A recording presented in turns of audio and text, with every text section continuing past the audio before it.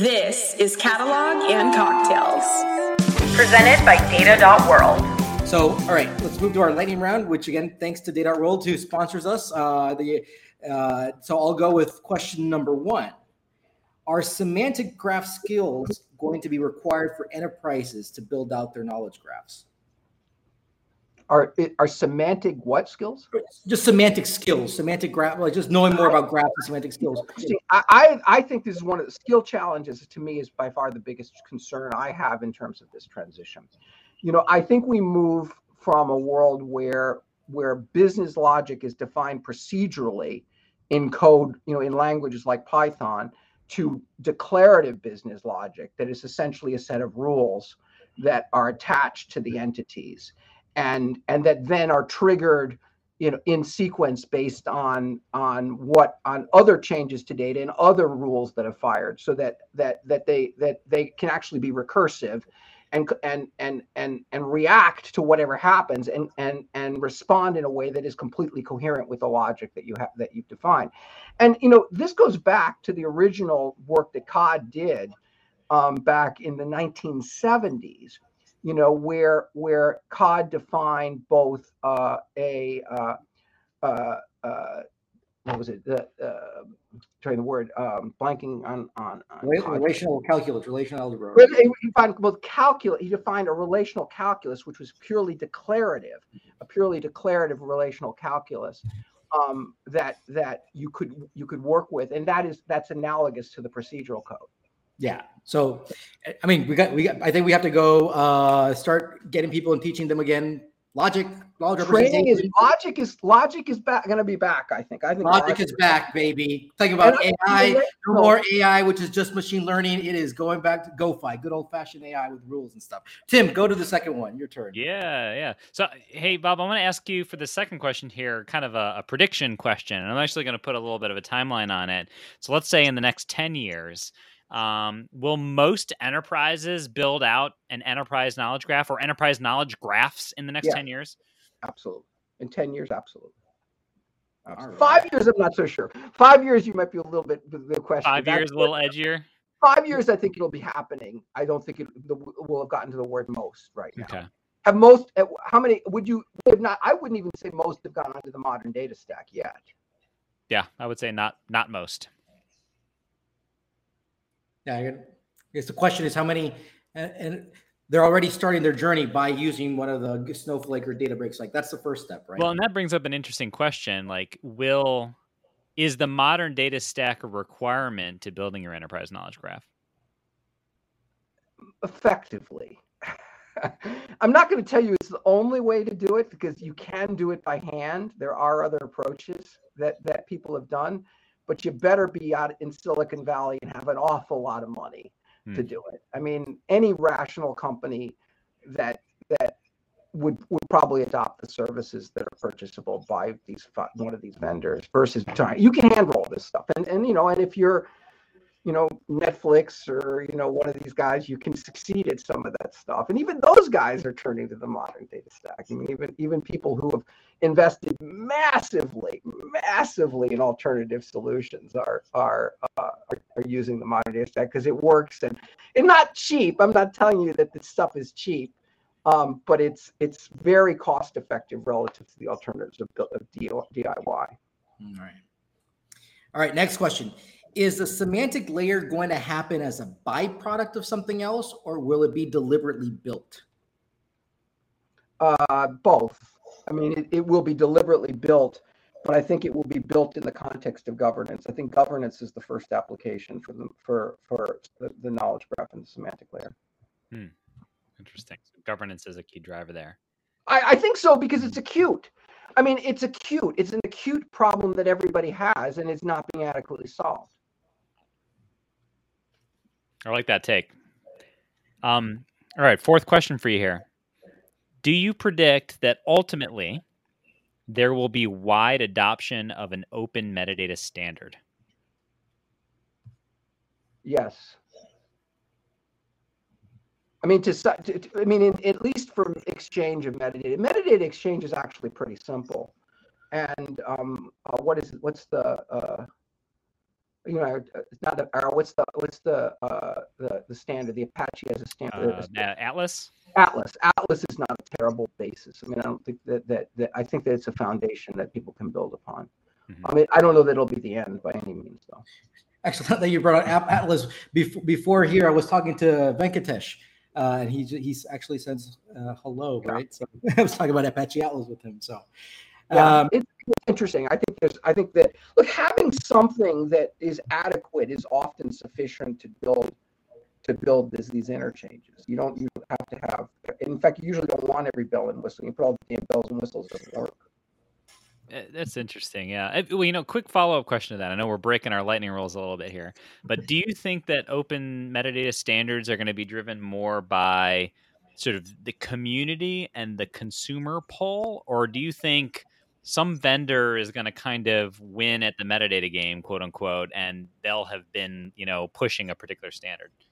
I don't know, because it's too early to know how it's going to work. I mean, I think this is the wild. I mean, this place is Wild West right now. It's not clear how it's going to emerge. It reminds me a lot of the data analytics world in 2013, 2014, where the clarity just wasn't there. Yeah, the early landscape where you're like, you could go this way, it could go that way. There's a lot of possibilities there. I mean, there's no dominant vendor that is obvious at the moment that would clearly dominate. There's well-established vendors that have been around for a while, and there's the big cloud guys, but nothing that's obvious that's going to become a single dominant thing. All right. We're going to go to our next segment here. The new one is the Mesh Minute. We haven't talked about data mesh, so we're starting to go do this. I want to time it to a minute. I actually got here by my clock. 1 minute. You can rant, pontificate, whatever you want about data mesh.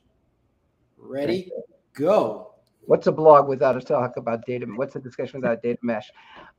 Mesh is really two things in my mind. It is a organizational model that describes how to structure data teams into domains and leverage that. And I think that those concepts are just basically right, fundamentally. Those are strong concepts. They've been around for a really long time. They've been applied to software development. They're being applied to data. They're appropriate, particularly for larger teams.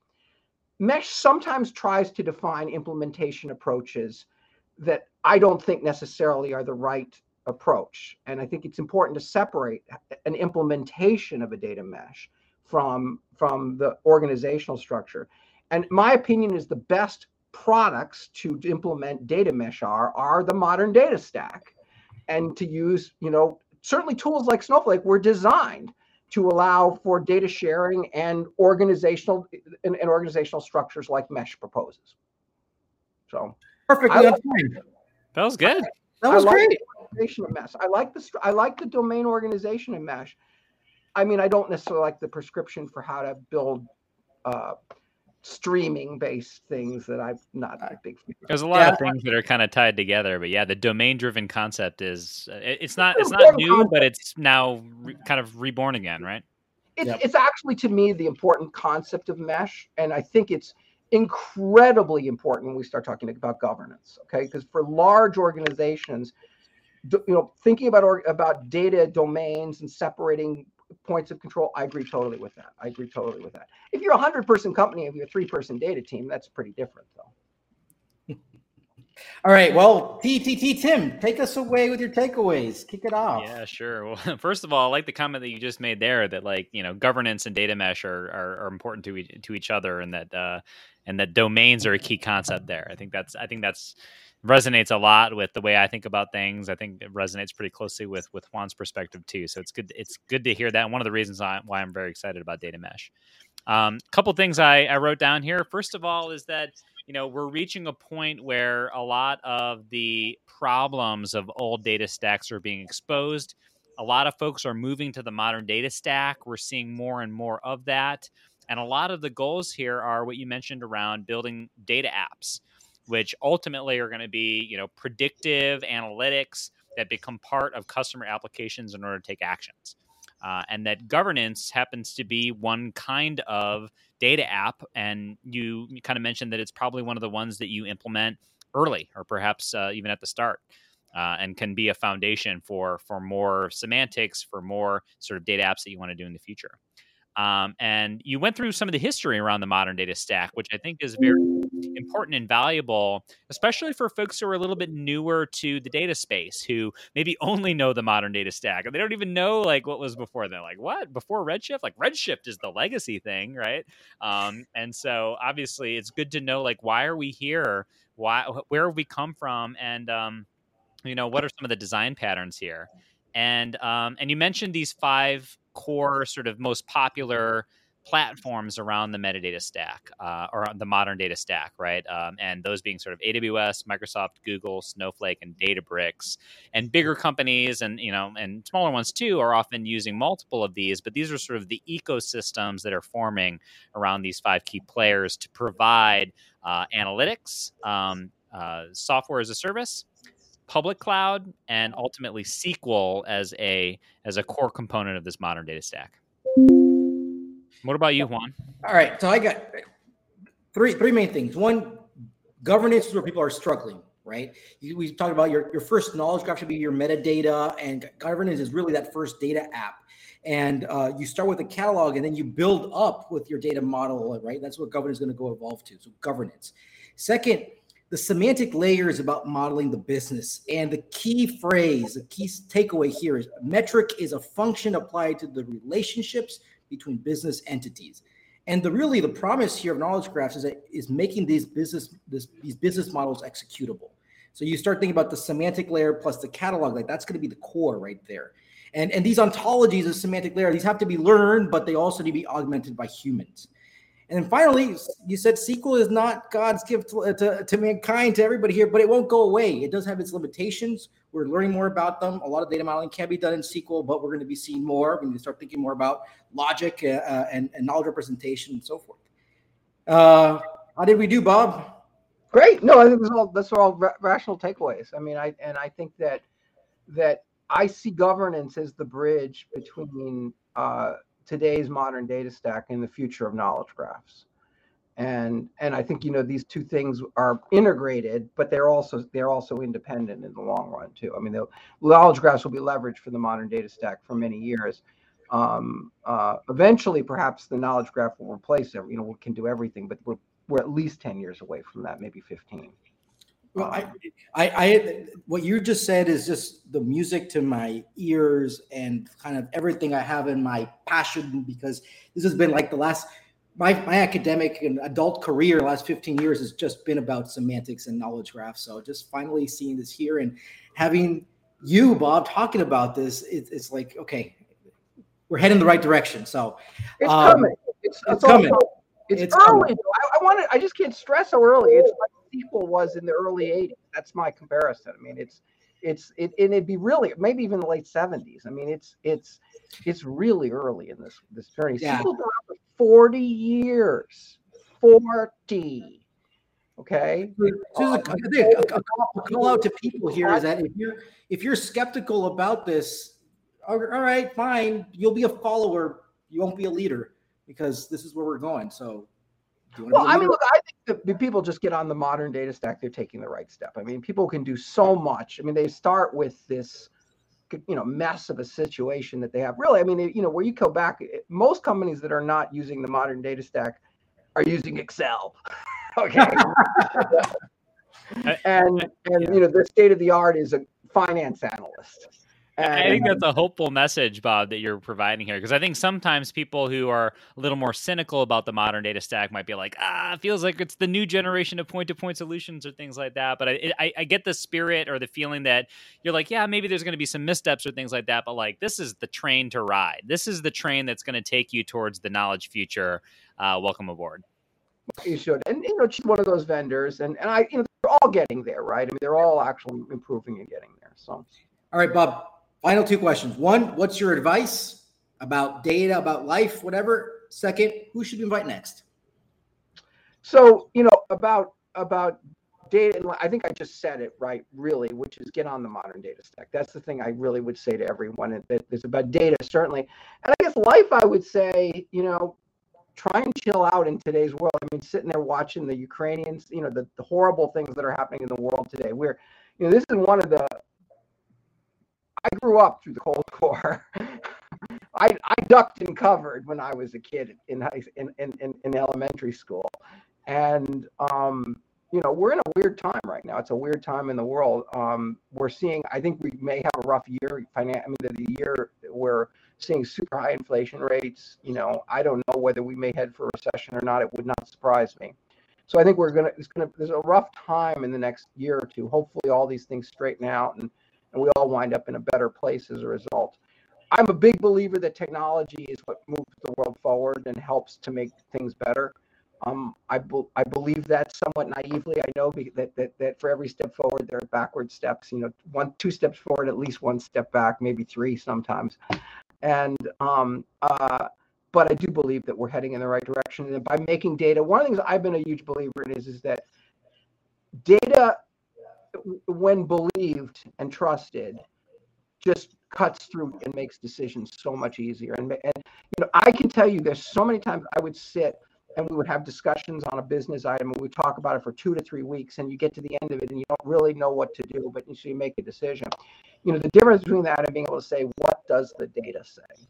And then look at that data and then decide how to respond to that. And it's just very real. And it's a major cultural change for companies. So the reason I say move the modern data stack is to become data driven and have that become imbued within your culture.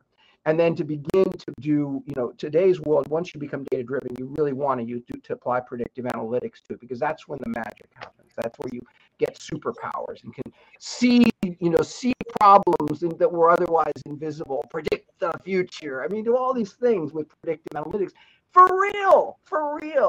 And it's a superpower, and it makes making business decisions so much better. So that's why I just say focus and get to that today, become data driven, and then follow the path to data applications and ultimately to the future of ontologies and knowledge graphs. All right. And quickly, who should we invite next? Well, you haven't had Benoit on. That'd be a good one. All right. So we will ask for that. Bob, this was amazing. Thank you so much for this conversation. I think so much stuff that we've gotten out of this, and being very hopeful about what the future is, and it's achievable for everybody. So next week we have Nong Lee, who's the CEO of Okera, and we'll be talking about the policies and data. So that's next week. Bob, thank you so much again. Thanks to Data World for supporting us all the time at Catalog and Cocktails. We get to do this every week. So cheers, Bob. Cheers, Tim. Cheers. Appreciate it. Cheers, Bob. Take care.